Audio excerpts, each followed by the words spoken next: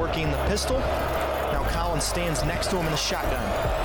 Lewerke asks for it and now has it. Lewerke will throw across the middle. Got it complete. Cody Rice behind the Wolverines. He dives. Touchdown, Michigan State.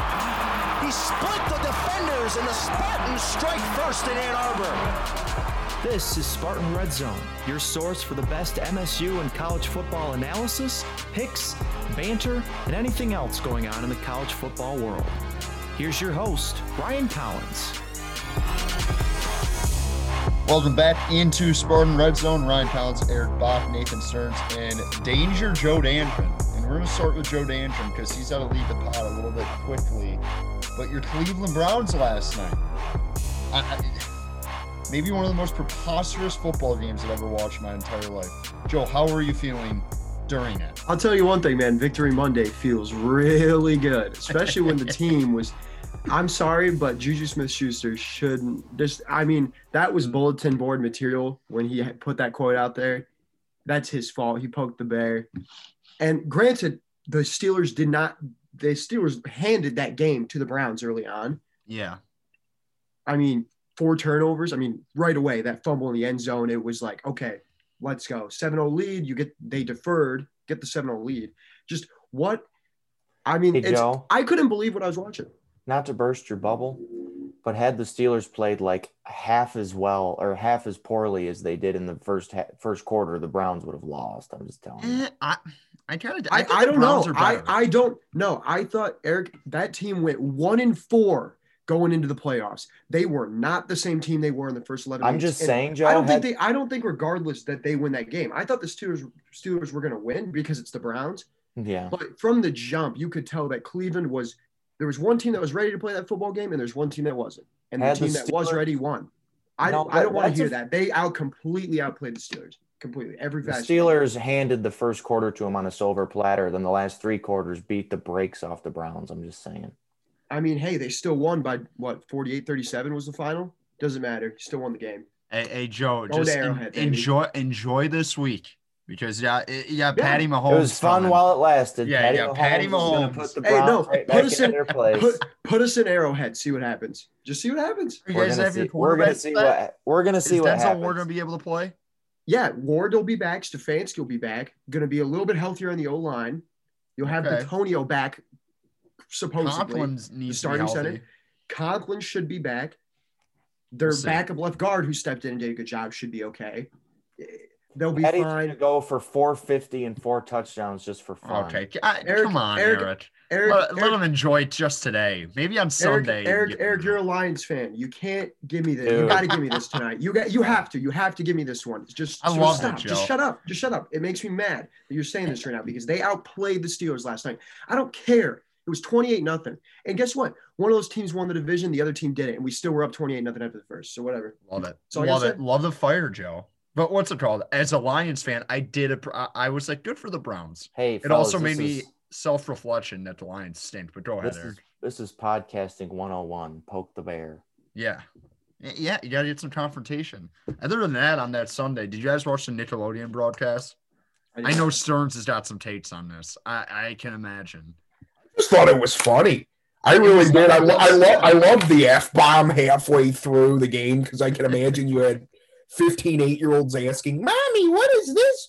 What does that wonderful 4-letter word mean?" I like that, and the young Sheldon with there was that little young Sheldon graphic every time there was a false start or a penalty. I thought it was funny, and then the slime. It was a little goofy, but it was a change up. No, so I actually liked it. I really did. I kind of liked it because, first of all, the play-by-play guy was awesome. I think that's Ian Eagle's son. I believe so. Yes, I don't know. It is. No, he was Eric's fantastic. upset about that. Eric's upset about that. No, I was not upset about that. Turk was upset about it. Oh, okay. Well, I thought he was good. He was fantastic. He is good. Yeah, he was really good. Probably a little bit of a product of nepotism, but you know what? Who cares? He's really good. So give the guy credit where credit is due. He's really good. So good for you, Noah Eagle. He was fantastic. Yeah. And Nate Burleson was really good too. I thought it was so funny though that they just put in like this. I've never heard of this girl. I'm assuming she's like a Nickelodeon star, like this year, like it's like the Tori Vega of like 2020. It's she's got to be in some sort of Nickelodeon show like that.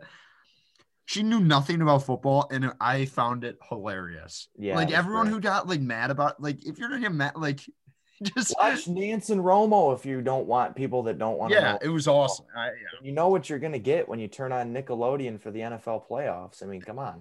And the fact that the first down marker was at least a yard and a half too far every time was unbelievable. I don't know. And the slime zone I thought was funny, but other than that, I mean, Wild Card Weekend is like weird because you're like, oh, this is the best football weekend of the year. I kind of disagree with that because I mean, being college football guys like we are, I personally think it's like when you're in that like week 8 stretch of the NFL and it's like week 10 of college football and there's some big games that weekend. I think that's the best weekend in football. But I mean, you can't argue though a 3-day stretch better than that. You get a super wild card weekend with 6 NFL games in 2 days, and now we got the national title game on Monday, which we're going to talk about here in a few seconds. But Joe Dandrin, you got to go to a meeting, and as our resident Buckeye in the podcast, Buckeyes are +9. I got to give Joe credit where credit is due. He was the only one on Ohio State in the semifinal, and I think we were all pulling for Ohio State. Just didn't think it would happen. But we just didn't think that they had it in them. So I will say congratulations, Joe. I think you just picked them out of complete fandom and complete passion for the Buckeyes. But you know what? No, I didn't actually. A right pick is a right pick. So good for you. Yeah, sure. Sure. Well, I mean, I also, Eric, that was part of my grand scheme of picking against everybody because I knew if I got that game right, I probably would win. And yeah, Joe did win. Joe, I don't want to tease the pick 'em, but yes. Yeah. But Joe's not going to be here, so we'll congratulate Joe. Joe won the pick 'em for the second straight year in a row. Me, Eric, and Nathan will give our picks a little bit later. But Dandrin, from what you saw against Clemson and just how, I mean, Trey Sermon is, I mean, he's a piece that I didn't think Ohio State fans expected to be this like crucial. He's just not, he's really, really nice. I think he can play at the next level. He's really good. Fields really gutsy effort against Clemson. They could do whatever they wanted to on the offensive end. Do you think they'll be able to do that against Alabama? Talking to you, Joe. Hey, sorry, this meeting's coming up. I was looking at something. It's good to know that we're second fiddle, Joe. Yeah, good to know. Right. What? We're trying to congratulate you for, I have too much going on. You for winning the pick'em. And he's just like got the 1,000-yard stare going on the Zoom. Oh, hey, well, you know what? It happens like that. Huh? So, but do you think Ohio State can play with them? It depends on the COVID stuff, like who's out, who's not. I don't know if there's any problems with that.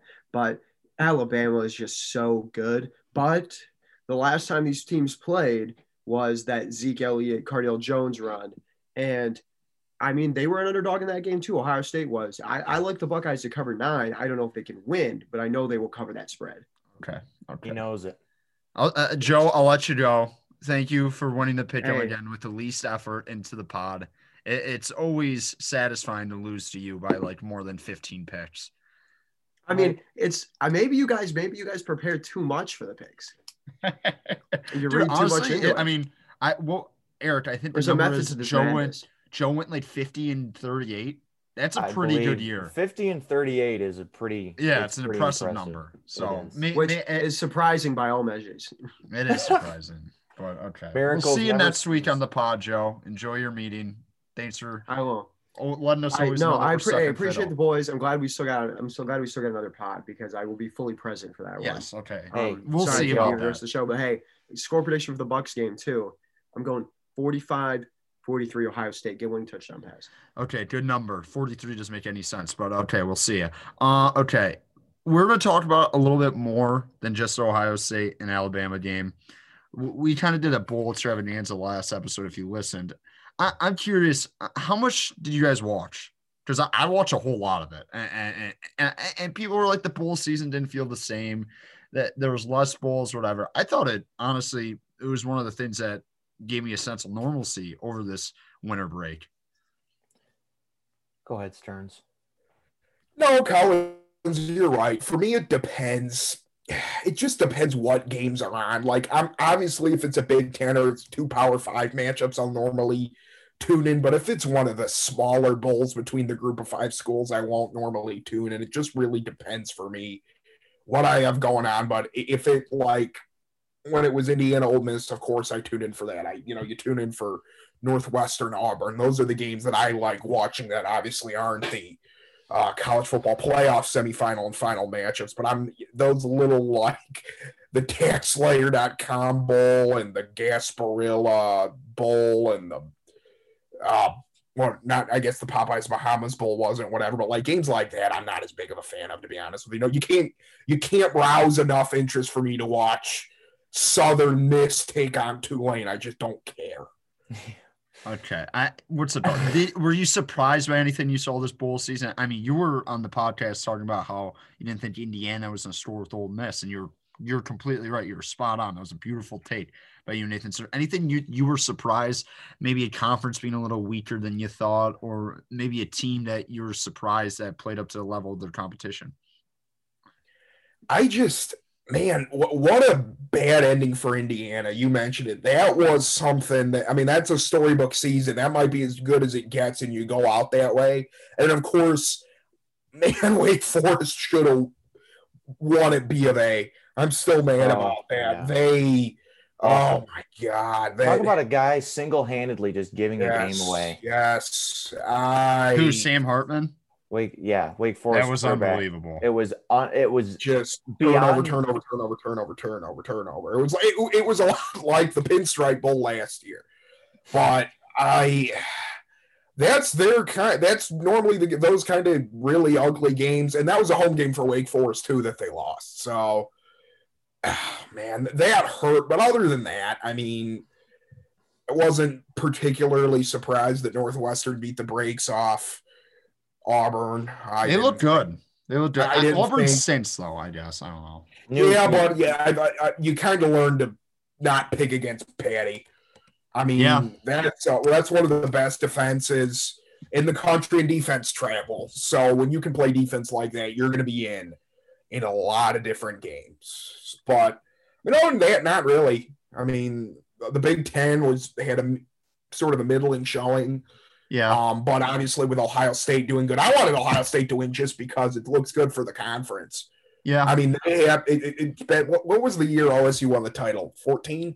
14. Yeah. Was it? I thought it was 14. Okay. Yeah. So just a year after State beat them in 15, and there was like the always hear about how the Big Ten will get the Big Ten gets the Final Four seed, and then they end up getting their brakes blown off by either the one or the two. So it's sort of a good barometer, and it kind of validates the extreme measures that went in to not only put Ohio State in Indy, but to put them in the semifinal and then put them in the national championship, because that was a big point of contention. I mean, if you're gonna walk into the semifinal when nobody else made the accommodations that you did, there was no other 6-7 win teams in the college football playoffs. I still think they deserve to get in regardless, but in terms of like nobody made exceptions for Clemson, Alabama, and part of that was conference related, but they showed it. Like, you don't want to go out there and lose by 40 because then the questions get louder. That was a vintage Ohio State performance, and I know we'll get into that later, but Trey Sermon ran like a man possessed, and Justin Fields looks like the number 2 overall pick in the draft. So that was just – I didn't know if you had Ryan Day coaching or Urban or Jim Tressel or even Woody, because that was awesome. That really was. You can't measure – draft stock by one game, but I would imagine that those that thought the gap between Trevor Lawrence and Justin Fields was wide probably kind of got a little bit of a reality check from the Sugar Bowl. Like, that is, you used the word vintage, Stearns. That is a vintage performance by Justin Fields. I mean, he got cracked by Skalski. Yeah. When Skalski got ejected for targeting. Eric, what you think about that call? I was going to ask you. By the letter of the rule, it's the correct call. Are they ever going to change it where there's like a level 1 targeting and a level 2? Was going to be my next point. I think that they need to change the rule. I'm fine with them penalizing that, but I think that having an ejection as the penalty for all types of targeting is too much. Like, Skalski, that rule is designed to protect the attacker, not the attackee. Well, it's designed to protect both parties equally. And I think people forget that too. Like that's as much about Skalski's safety as it is Fields' safety. And so they adjudicated the rule properly. So I have no beef with Good word. You can have, that's a ref word. You can have a beef with the rule, but you can't have a beef with how the refs called it because they just followed the rule. And so I just think that Ohio State, and we can talk about this a little bit later, but Ohio State was they walked the walk. Yeah. All really they could do most of the season was talk the talk, and they got their revenge on Clemson. And revenge, I think we're undervaluing revenge. Yeah. Like people, it wasn't talked about a lot. It's just business as usual. Ohio State took what happened in last year's playoff personal. Like they knew that last year they were the better team, and that they, as the better team, lost to Clemson, who was worse. And I think it was more, not necessarily just getting revenge on Clemson, but redeeming themselves, and they even if they lose tonight to Alabama, they totally have done that, in my opinion. Okay, on the flip side, Eric, you've been a big Notre Dame guy the whole year, and everyone Notre Dame gets handled by Alabama. I mean, they didn't get embarrassed, but it was never a game. Alabama had that game in control the entire time. And then you hear the people say, ban Notre Dame from the playoff. They can't compete with it. Like, we've seen this time and time again, and this is part of the thing where I don't want to see the playoff expand, is because we can't even get, like, 2 good games on it. Like, know what I mean? And you can make the argument, like, maybe A&M should have been in there. Well, but, like, I didn't think A&M – like, you watch A&M play UNC – guess what? Notre Dame handled them when they played. That regardless of the score, that Texas A&M game, UNC should have won that football game. They were in control of that game for the majority of that third to fourth quarter, and then they kind of let it slip away. I'm curious to see what you guys think. Are you out like on the whole, like, oh, Notre Dame can't get in because their past performance and stuff like that? I just think Alabama is just that good. Like, you put anyone in that 4 spot, they're going to get handled like that unless you're the Ohio States or the Clemsons. I totally disagree with the notion that Notre Dame should just be left out because of their past performances. So to counter your point about not expanding the playoff, Collins, we might get a couple of stinkers in the 1 versus 8 or 2 versus 7 games, but 3 versus 6 and 4 versus 5, I mean, there's not much parity at the top. I mean, it's Clemson, Alabama, and Ohio State as the upper echelon tier 1A of college football right now. Oklahoma has kind of been there, but they haven't had the playoff success. Georgia sniffed that group, but they took a step back this year. And but after that, there's a whole lot of parity. Like, you throw Notre Dame and Texas A&M on the field, I think that's going to be a hell of a game. Like, a Notre Dame, Texas A&M 4 versus 5 quarterfinal. I mean, sign me up for that. Yeah. I mean, so I just think that the parity will be more evident when the playoff expands, because right now the playoff seems to be this elitist thing, which it is. And because, it's Alabama, Clemson, Ohio State, and some poor Pac-12 team, some poor Big 12 team, or Notre Dame. That's the playoff every year, Yeah. And so, or maybe Georgia will sneak in there too sometimes when they're good. But I just think that expansion is the only way to make it more inclusive and create a better product, because no team is going to put up more of a fight than Notre Dame did in the semifinal. In that 4 or 5 range, like, you already saw what A&M did against Bama, and I get it was in Tuscaloosa, like, whatever. But, like, I think you would have seen more of the same. It's just Alabama's offense was too much. I completely agree with you there, Eric. But, I mean, moving on, I'm trying to think if I have any more, like, spicy hot takes or what I saw from bowl season in the games I've watched.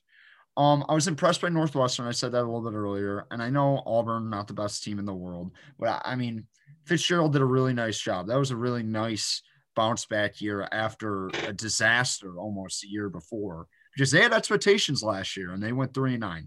So for Fitzgerald to come back and have the year he had just shows that, like, with a testament how good of a coach he is.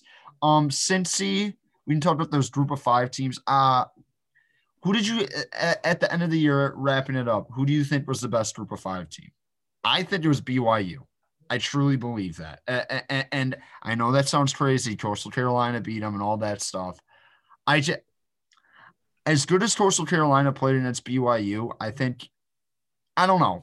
It's just eye test. I think BYU with Zach Wilson and all the other weapons they had on the offensive side of the field was just better than Cincinnati. If they played on a field, I think they're better than Cincinnati. This might be a hot take. I want to hear what you guys have to say. I'm just gonna say this. Stern said it earlier. Defense travels. That is what Cincinnati is. That is the bread and butter of Cincinnati. And in those big games, defense usually beats offense. So Stearns, I'm going to let you have the floor, but I strongly disagree with the notion that BYU is better than Cincinnati. I think Cincinnati is the best group of 5 team, and I don't think it's very close. I don't think Georgia's that good. I was thinking the Georgia team that they beat, this is the biggest thing for me. This is a completely different Georgia team with JT Daniels. This is a Georgia team that, frankly, it's going to come down between them and Bama next year. It's good. Those are the 2 teams that are going to have a chance to win the SEC. And I don't think if you put BYU, Coastal Carolina, I don't think they're within 10 of Georgia. That Cincinnati really, in my opinion, should have won that game. No, they should have. Totally. They were better the whole game.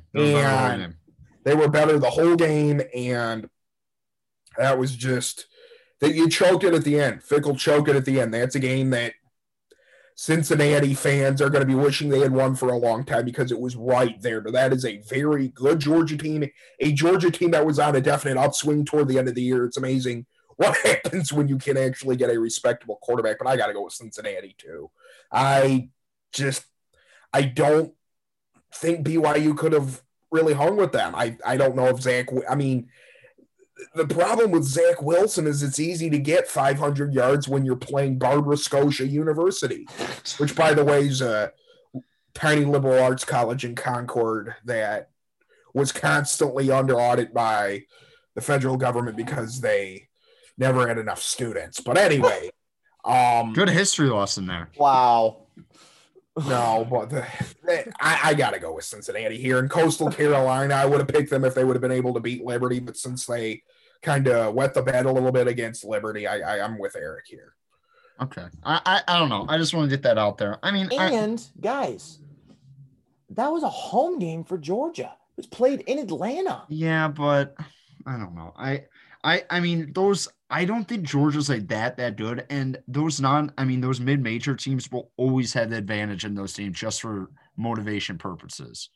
And I don't know. That's just my spicy hot take I mean, once I started saying it, I kind of like didn't believe what I was saying. So we're just going to move on and act like I did not say that BYU is better than Cincy. But yeah, let's do the national title game. And first, and we kind of already discussed Ohio State Clemson game. Dabo, yikes. Tough look for Dabo. I'm not going to say it's just like the downfall of Clemson, because it's not. They're the ACC. They own the ACC. And until someone proves they can beat them in the ACC, they're going to be in the playoff probably every single year. And they got the dudes and whatever. From a PR standpoint and just like a public perception of what Dabo is, this year hurt. I don't know. I don't know if they go on the recruiting trail and they're just top 5 regardless anymore. Am I wrong? Because Dabo looked like kind of like an idiot almost this year. I was such a Dabo guy going into this season. I think he's a good coach too. He's a great coach. Yeah. I'm so out on Dabo the person now. I mean, from the way that he greeted COVID with such a brashness, the way that he just basically talk down to everyone else in the ACC, which I guess technically he has the right to. No, he does. I mean, as you said, Collins, Clemson owns the ACC and will continue to probably as long as Dabo's the coach. Yeah. But, I mean, I just think that he got his. He really did. That's what I'm curious. I don't know where they go from here because Lawrence announced that he's going to the NFL draft. Because Alabama, as good as they've been, every like 3 to 4 years, they have one of those years where they go like 10-2. And they're like randomly playing in a Capital One Bowl. They hammer on a Michigan or a Michigan State team, and then they regroup for 3 years and they're studs. I'm curious to see, after Clemson's had basically 3 generational quarterbacks back to back to back the last 10 years, if they're going to find that luck still. Like, I mean, you look at Michigan, they got 5-star recruits everywhere on that quarterback room. And guess what? It hasn't panned out. And I know Dad was an actual good coach, so I'm not going to like go there, but I'm just curious. We probably should talk about that guy's contract. Yeah, we should probably talk about Jim Harbaugh too. And and Nathan Stearns, you've probably looked at the contract details. Who wins this extension, Jim Harbaugh or the University of Michigan? Neither one of them win because they both want out. They just don't have enough guts to admit that they want out. Yes. So right. It's true. It's right. You're right. Warde Manuel doesn't want to admit they saddled their train 6 years ago. They saddled their train and they mortgaged everything. This is one of those things where it's kind of like being in a relationship where you know that separating would be the best thing, but you just don't have it in you. You have a kid. There's a sense of a sense of stability. Gotta have the kid to save the marriage. Yes. you're staying together until the kids go off to college, sort of thing. Yeah. And I almost think this is a way of Michigan quietly resigning the fact that they're throwing away national title aspirations. That's the only way I can think of this, is that this is their waving the white flag and saying, okay, we're okay with 8-9 wins a year. Because his salary gets cut in half. There's more. You think they should be, though? Talent-wise, they should be a national title contender. But you think so?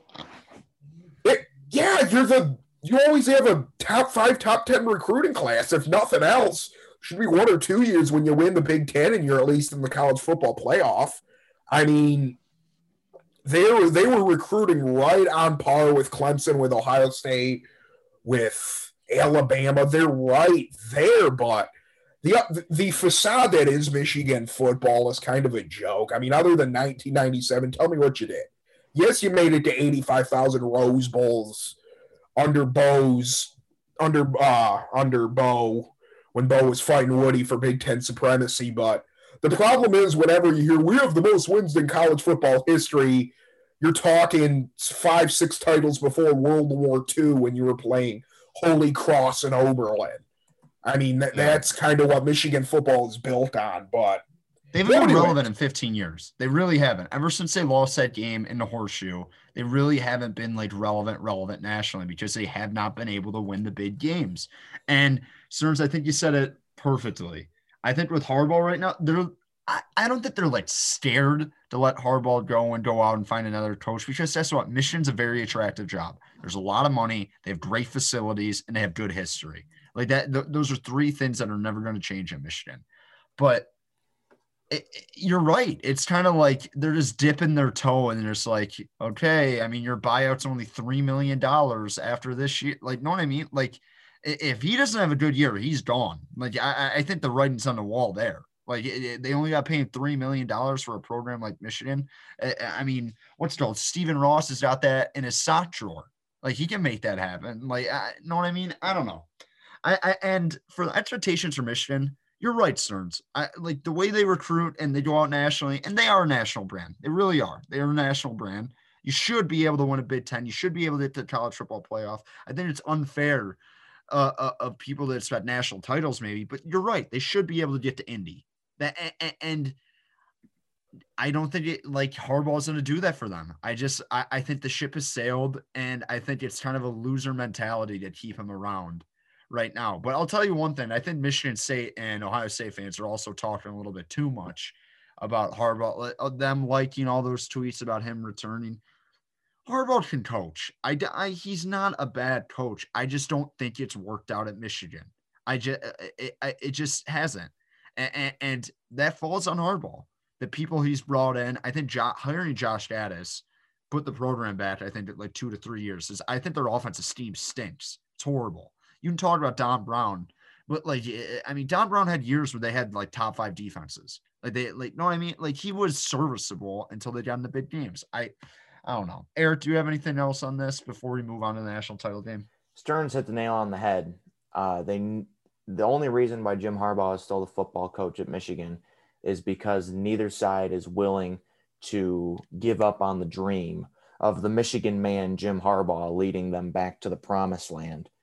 I think it's just that simple. Yeah. And they've had 5 years of mediocrity by Michigan standards, and they'll probably have 5 more years of mediocrity by Michigan standards. So as a Michigan State, about to be a Michigan State alum, I'm fine with that. Yeah. And I think most are, because I don't know. They're at a weird point. I don't know.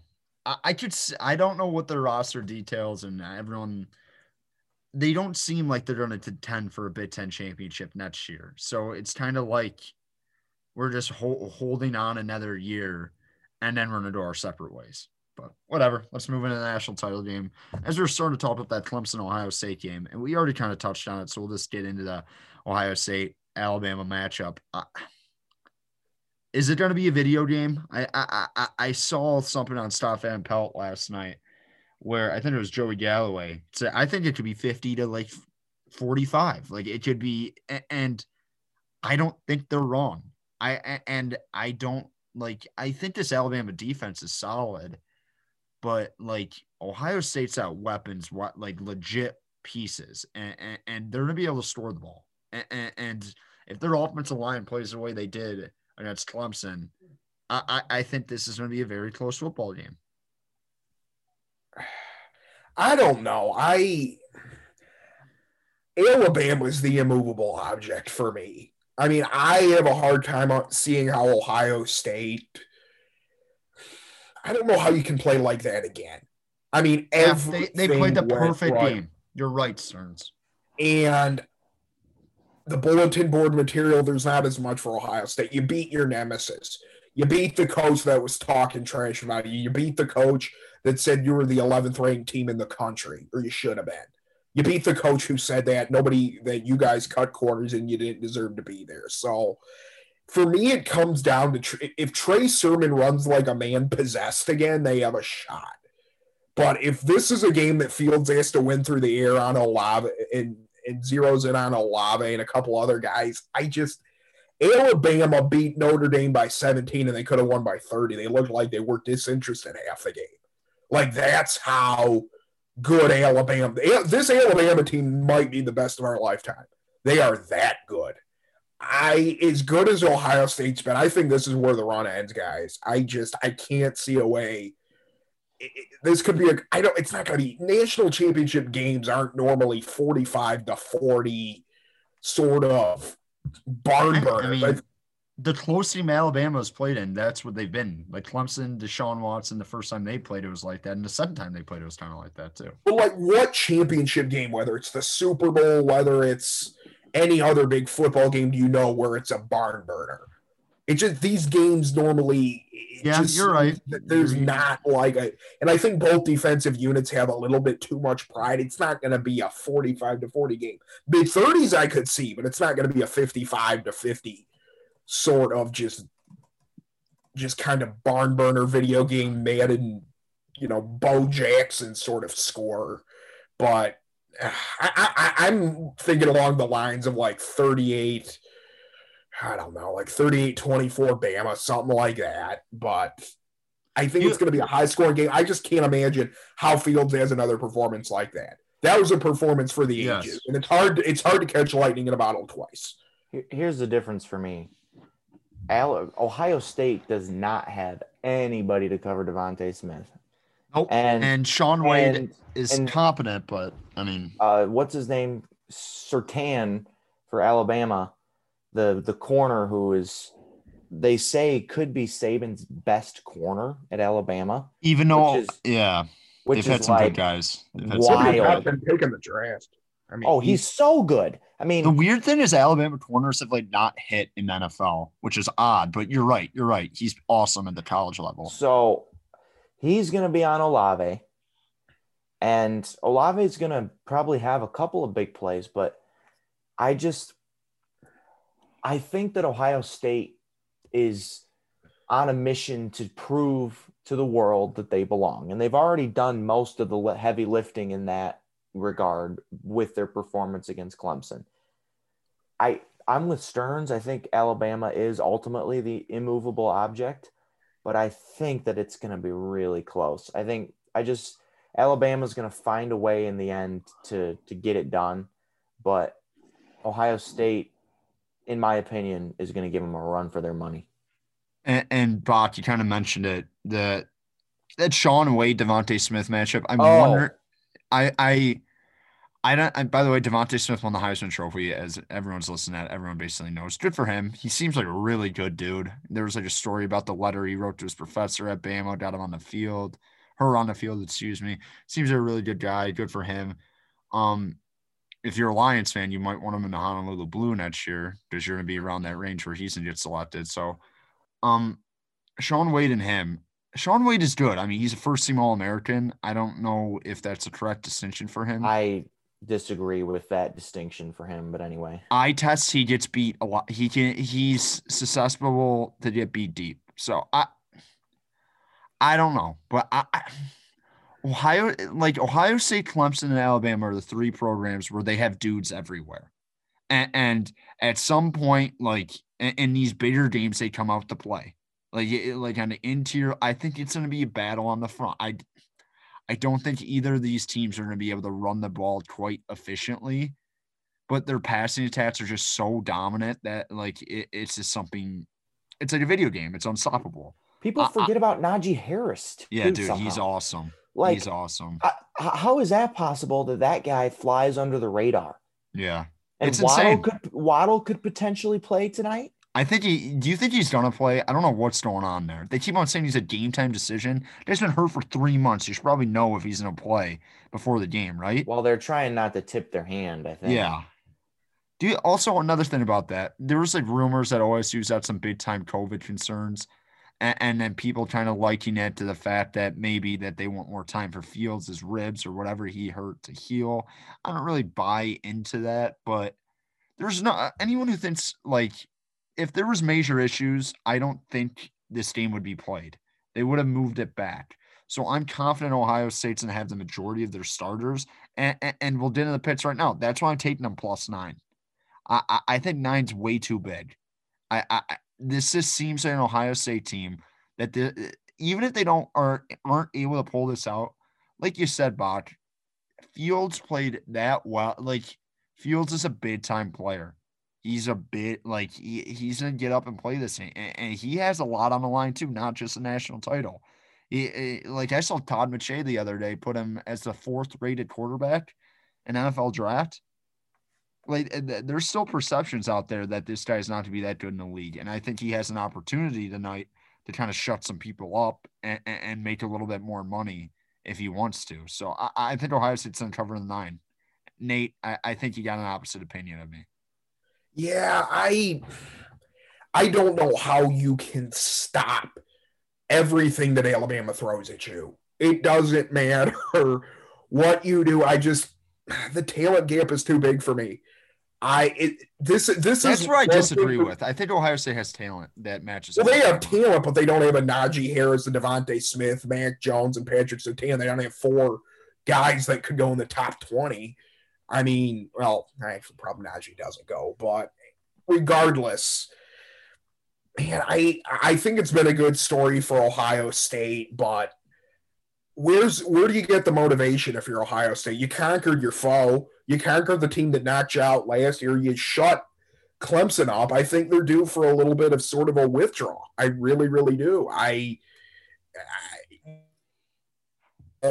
remember this gives me bad memories just thinking about it, but watching Carolina beat the living breaks off of Arizona when we were the 2 seed in 08 and they blew us out at B of A when Jake Delhomme threw 5 picks. We kicked their butts in the NFC Championship 49-15 and then go to Denver and lay an egg. You see that all the time. So I think they're due for a little bit of a letdown. And if they have a letdown at all, it's going to be a 2-score game. And Alabama blows out teams without even trying. They will try tonight. And when that team gets up and doesn't shoot themselves in the foot, You can't do anything. I'm going to go 38-24 Tide. I think Ohio State has enough pieces on defense, assuming they don't have COVID issues, with Tuck Borland, with Wade on the back end, to keep it close for a half, maybe 3/4, but there's too many horses for Alabama here. All right. As much as I don't want to go against Stearns, because going against Stearns has proven, when it comes to this sort of thing in the past, has proven unwise. Maybe I'm just following my heart here, but I think that I don't think Ohio State is going to win the football game. I don't. I think Alabama is going to win. But I just think that it just feels like a game that is going to come down to the last possession. And if Alabama has the ball last, I trust that offense to get in the end zone or get where they need to be. And so I think that it's just 9 is too big of a number for me. I think Alabama could win by a touchdown. But I think it's going to be more like a field goal game or a 4-point game or something like that, because Ohio State is going to pull out all the stops. Ohio State, when nobody else believed, Ohio State believed. And I think that even though they had Clemson first, they've ultimately been getting ready for Alabama ever since they got in the college football playoff. Yep. Like, I just think they had that confidence about them that there was no way on God's green earth that they were going to lose to Clemson. And so I just think that Alabama is just the best team in the country. And it's frankly, maybe not even that close, but Ohio State is going, in my opinion, going to cover 9 and make it a classic championship game. At least that's what I'm hoping for. I am too. And one thing that we didn't touch on that I actually kind of want to talk about that's not related to the national title game, Steve Sarkisian is the head coach at the University of Texas. That was shocking. I knew Herman was on the hot seat, but I thought if Herman was gone, Urban's going to come to Austin and figure this out, but it looks like Urban might be taking the Jacksonville Jaguars job. Do you think that plays a factor at all? And you've seen Saban in previous years replace, Lane Kiffin got replaced before he took the job at FAU, and Sarkisian came back and called the plays for Alabama. Do you see that being a factor at all, Nate? I don't like the hire. That's the biggest thing that I took away. Yeah. How many guys have you seen from Alabama that ride Saban's coattails and then they go somewhere else and fizzle out? Wasn't great with it. He wasn't great with the Falcons. He was okay. He was okay at USC. Nothing to write home about. He was okay at Washington, but the Huskies were always a 7-5, 7-6, 8-4 team, and he had one good year with UCLA when they went 9-4, and it's just such a mediocre hire. The guy's never won anything, and he's had the potential. It's not like he's been at Barber Scotia University. He's been at USC. He's been at Washington. He's been at these places where, no, you don't win national championships, but you'll see Washington sneak their way into a good bowl game every now and then. You'll see USC in years past that they found a way to walk into some of those higher-rated New Year's Six bowls, but I don't know. And then, just to touch on Urban really quick, as enticing as that job is, with the first overall pick, with the most cap space in the NFL, the fact that the owner, I don't even know what his name is. I know he's from something Khan, yeah. The fact that he saying that he retains control of the roster would drive me nuts. You want your GM and your head coach making those decisions together. You don't want your owner saying, this is who we need to sign, this is who we need to sign, this is who we need to sign. That would be a big hamstring. Roster control is huge.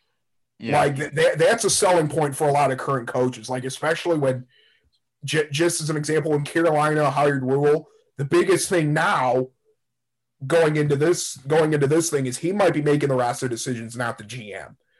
And that's how teams are attracting coaches nowadays, is you have the final sign-off on the roster. When you have to run every decision by some guy who's 85% of his knowledge is in, I don't know what business the guy's involved in, but I can guarantee you that some hedge fund manager doesn't know more about football than Urban Meyer.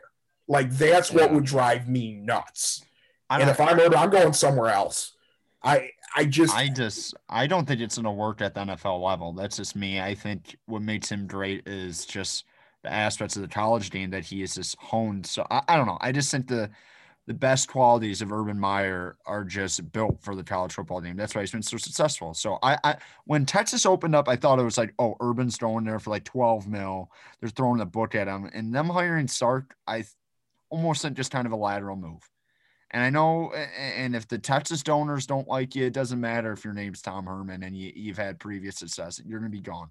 But I think Sarkisian's still calling the place for Alabama. I just brought it up because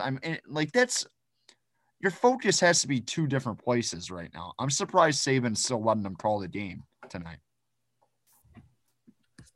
Yeah, Saban, you said it, the coattail thing is I think Saban's probably getting a little tired of it, having to shake it up every year, but whatever. I mean, Saban wants to win the national championship, so.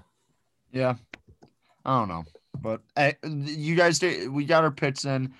We said we were going to do a Michigan State, just like overall season, like recap, like grades. We'll do in-depth stuff, maybe some fun questions. We'll do that next week because selfishly, as me, Eric, and Joe are seniors, that might be our last episode. So for Nate, he's had a whole nother year to do this stuff. So we selfishly wanted to stretch that into an episode by itself because we like doing this so much. But other than that, I think it was a good episode tonight and enjoy the national title game. And the national title game usually, I mean, it's been pretty good over the past, like in the playoff era, at least. Like other than that Oregon-Ohio State game and Clemson-Alabama a couple of years ago, it's usually a pretty solid game. Even last year, as LSU won going away, that was a solid game going into the third quarter. So enjoy it tonight. We'll see you guys next week. For Ryan Collins, Eric Bott, Nathan Stearns, and Joe Dandrin. Thank you for listening to SRC. Hope to see you guys next week.